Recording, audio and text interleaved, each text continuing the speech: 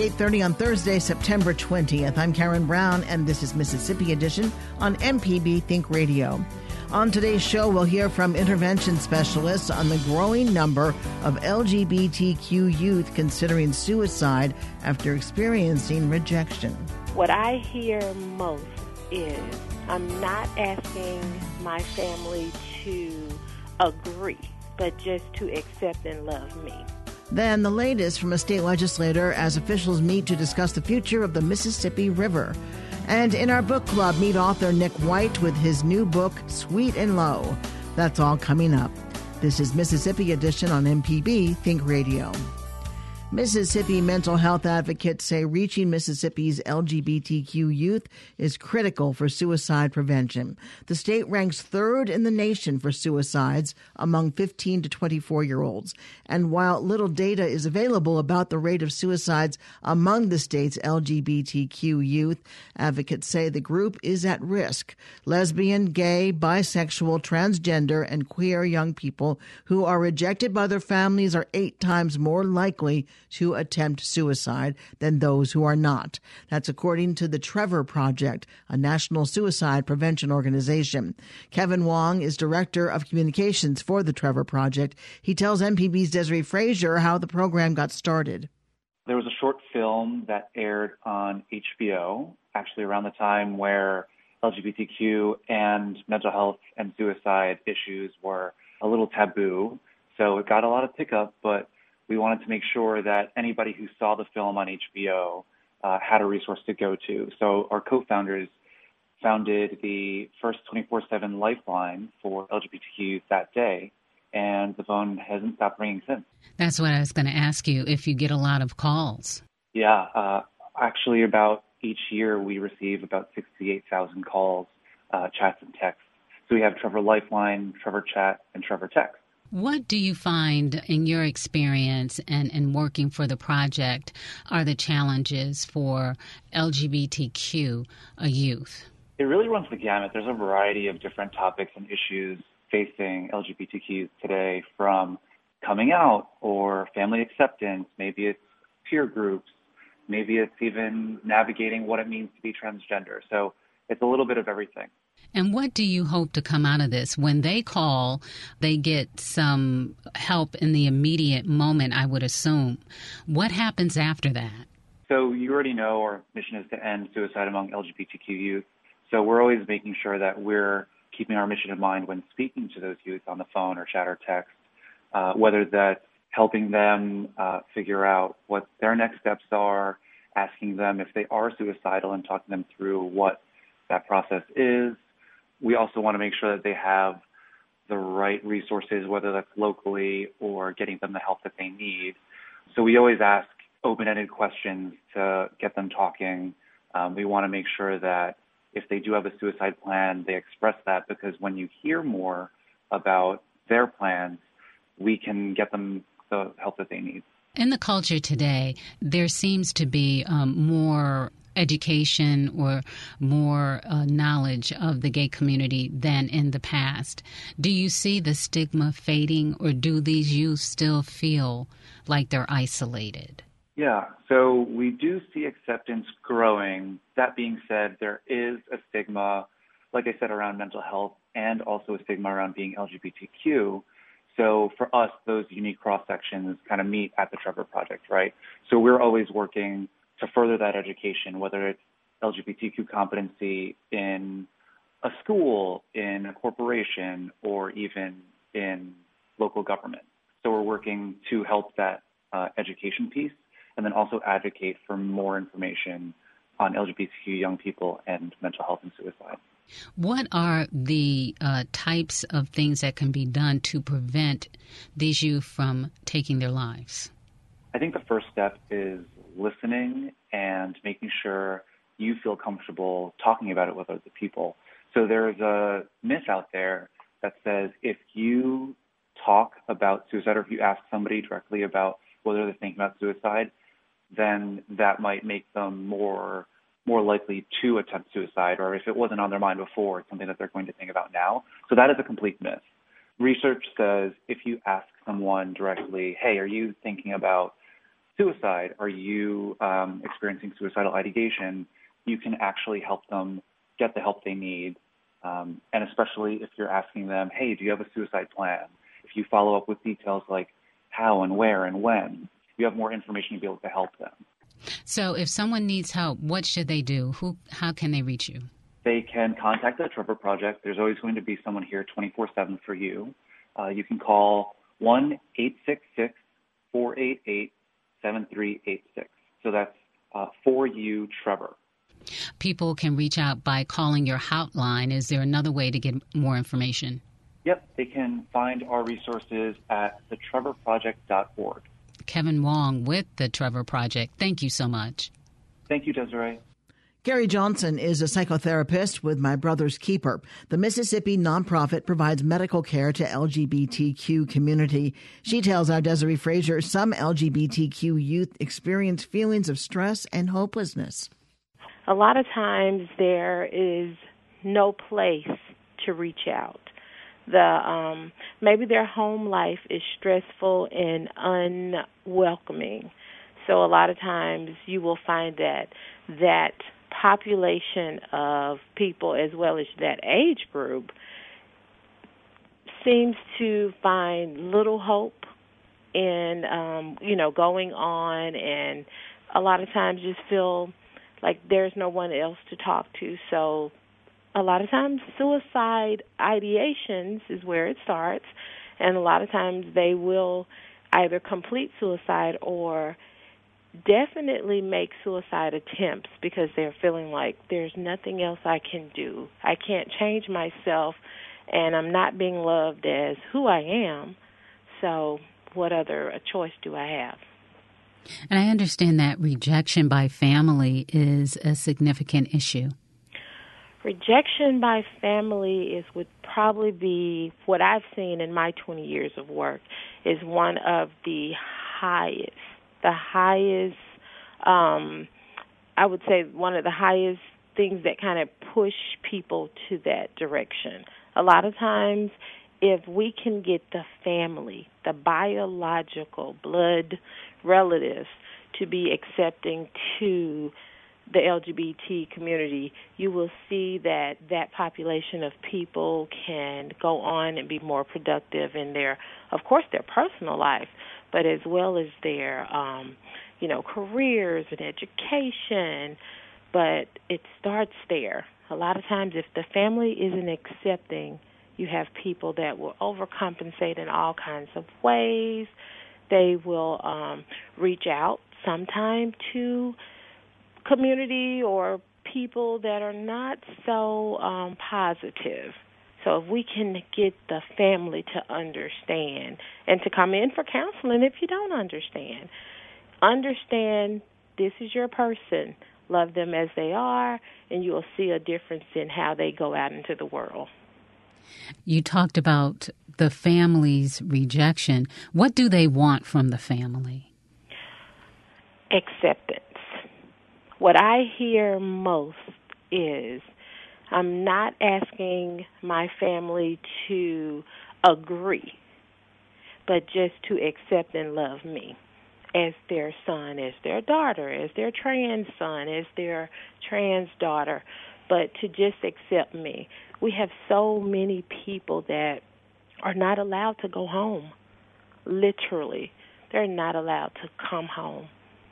We have people that are, they're told many different things that let them know it is not okay for you to be who you are with your family.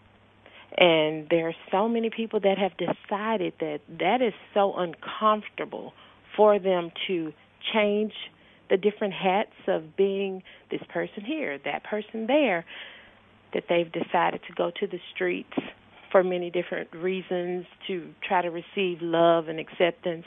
And a lot of people have decided that life is not worth living if my family, if my own mom, my own dad, my own siblings don't love me, don't care for me. A lot of people have decided to take their own lives for that reason. Do you find that you're able to restore family relationships, or is that something that rarely happens? we find that, if we can find one family member that's willing, not willing to agree and understand, but if we can find one family member that's willing to see their family member that's hurting.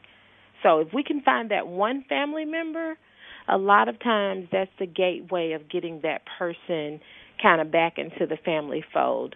So if we can get that one family member in for that one family session, I have seen things happen that even surprise the person that is hurting, the person that is in a place of, depression or anxiety or dealing with some type of mood issue that's kind of leading them down that path of suicide. But if we can get that family in, and we do see some families to come in, every now and then we will see a family member that will come in, and a lot of times that person will be the spokesman for the person that's hurting to say, hey, this is our cousin, this is our brother, this is our sister. This is where they are. They're in the place of wanting to take their life. Do we want them alive, or do we want them the way we want them? Sometimes it takes some time now. Sometimes we will work with a person for 4 years before the family comes in. But if the family gets in here, a lot of times we can turn it around. September is Suicide Prevention Month. To see our team's updates throughout the day, follow MPB News on Twitter. Coming up, the latest from a state legislator as officials meet to discuss the future of the Mississippi River. This is Mississippi Edition on MPB Think Radio. Robinson inviting you to join us right here on MPB for Friday Night Under the Lights. We'll get you all the scores and keep you up to date on all the players at 10 p.m. every Friday night this fall. Mississippi Public Broadcasting and Friday Night Under the Lights. This is Mississippi Edition on MPB Think Radio. I'm Karen Brown.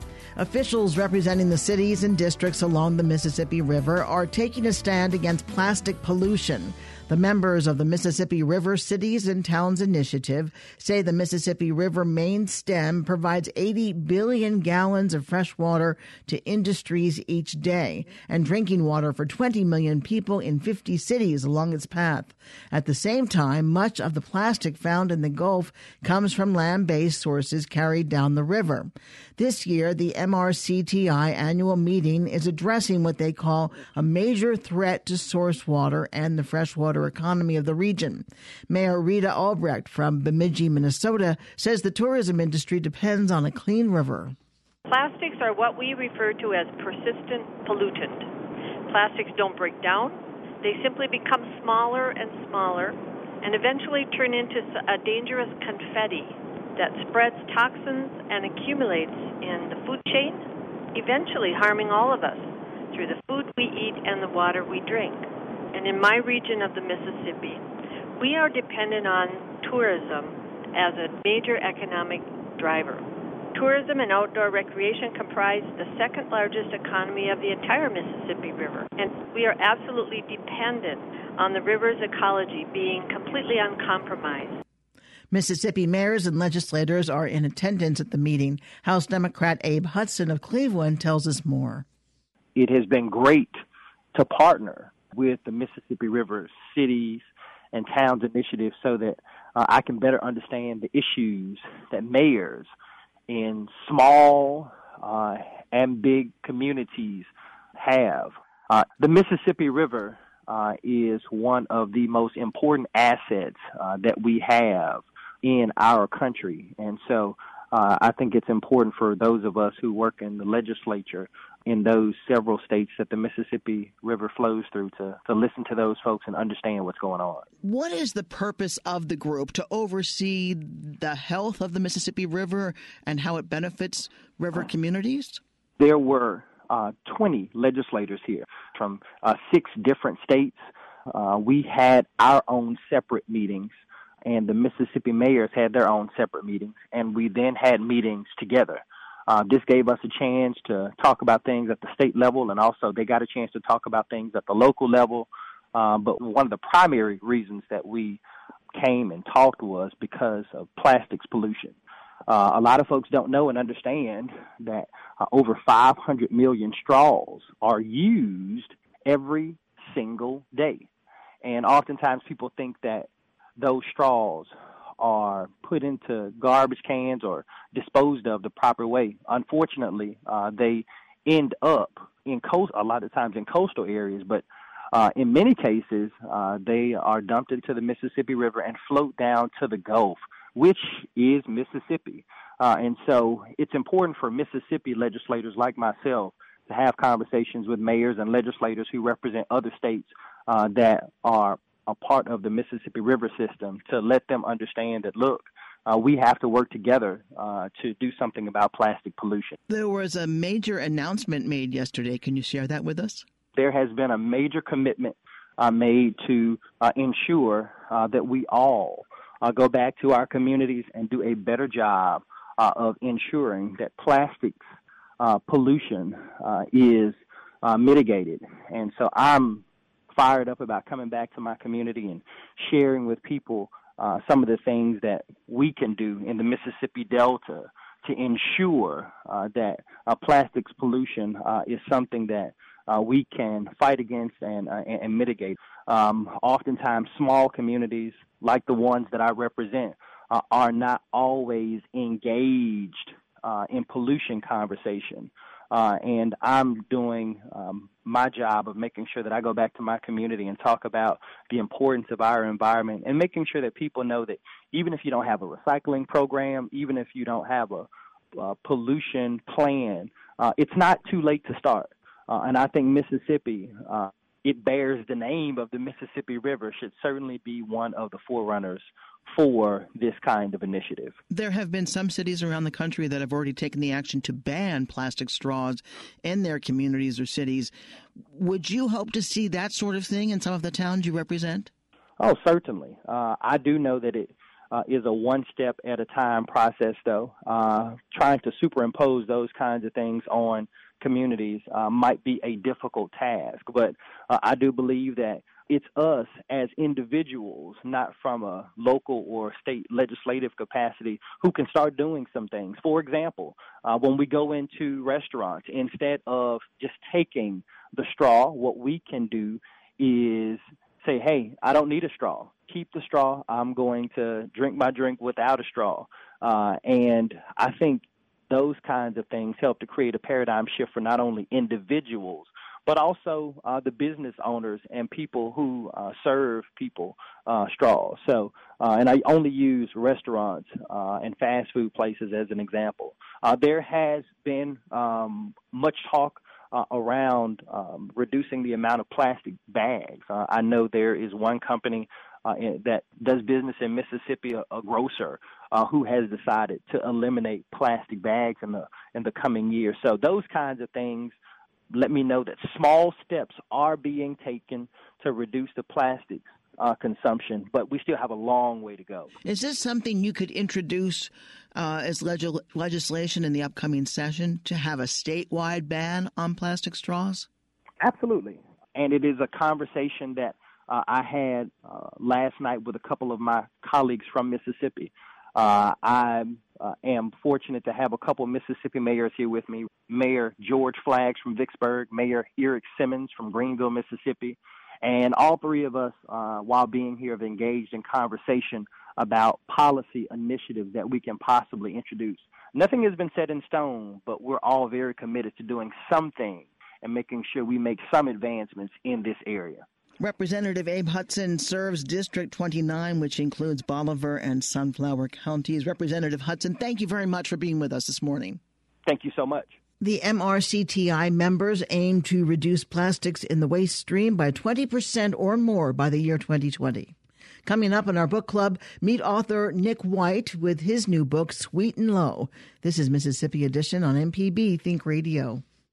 Can't get to a radio? Well, don't worry. MPB Think and Music Radio are available online and on our MPB Public Media app. It's simple. Just log on to our website at mpbonline.org to get started. This is MPB Think Radio.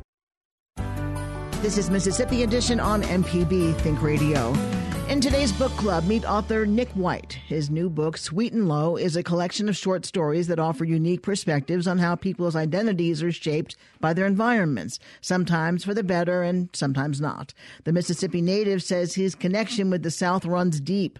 White says the American South is a place of contradictions where even he had to separate his sense of self from the characteristics of his home. He tells us about his hometown and new book. Well, I grew up in a small area known as Possum Neck. It's east of a town called West and west of a town called Ware. That's it sounds like what we would tell people. Sounds like an Abbott and Costello routine. Yeah, I know, right? Usually when I tell people where it is in Mississippi, it's near Kosciuszko, and my parents still live there. You've been published in a lot of periodicals and journals and other publications, and you've written one novel, How to Survive a Summer. Sweet and Low is a book of short stories. Is that where you think your strength is, in writing short stories? I would say for me it's easier when I'm writing a short story to think about the full scope and breadth of that short story when I'm not in front of the notebook or in front of the computer screen writing it. I can sort of carry a story in my head around with me when I'm doing other things like laundry or walking. I can sort of think about the story and figure it out and try to continue sort of revising it in my head. For a novel, it seems like I can't hold all the pieces of a novel together in my head at one time like that. You have 10 stories in Sweet and Low. Yes. Did you write all of them together in a sense for this book, or did you cull from other things you've written? I did not think it was going to be a book. So the book is divided into two sections. The second section is all about the character of Forney Culpepper. That I sort of think of that as like a cycle of stories with the character of Forney Culpepper. But at the time when I was writing it, I didn't know it was going to be a cycle. It was just sort of curiosity. You know, I think books are written with plot in mind or place. Your stories, at least in this book, are very character-driven. Yeah, that's true. I think it sounds sort of crazy when I tell other people this, but when I start writing, these characters, they do become real for me. And I want to treat them with the same amount of respect and empathy with their stories as I would a real person. And I sort of try to teach my students that too, that, you know, if you don't care about your characters, if you don't care about the story that you're writing, there's no way the reader will. Your characters are not just pawns on a chessboard for you to move around, but you have to give them the respect and dignity that you would give any human, and they will come alive on the page. I really believe that. What do you hope you leave readers with? What do you want them to get from it? I used to have a teacher who, when someone would ask him, his name was Lee K. Abbott, he's a famous short story writer, published nothing but short story collections, and someone asked him, like, who did he write for? He used to say that he wrote for the lady on the bus. He said he had this idea of this woman on the bus, this lady who was just had enough time to get from point A to point B, and she just, you know, she had a busy, hectic life, and she just wanted to sit down and read a story and just be taken away from her life for just a second and put into someone else's. And so he would do all the work so she would have all the fun during, like, her traveling on the bus. And so I think that's what I try to do, too. I want my readers to, for a moment, just completely, in the short stories, inhabit the lives of other people and have, like, a fully lived experience on the page, if that makes any sense. It does make sense. Nick White is the author of Sweet and Low, and I thank you so much for being with us, Nick. Oh, my gosh. Thank you so much for calling. I really appreciate it. Coming up at 9 o'clock, it's Creature Comforts. Then at 10 o'clock, it's MPB's all-new show, AutoCorrect. And at 11, stay tuned for Southern Remedy, Kids and Teens. We want to hear from you. Let us know what you think about a story or send us a news tip by visiting MPB News on Facebook and Twitter. I'm Karen Brown. Join us again tomorrow morning at 8:30 for the next Mississippi edition, only on MPB Think Radio.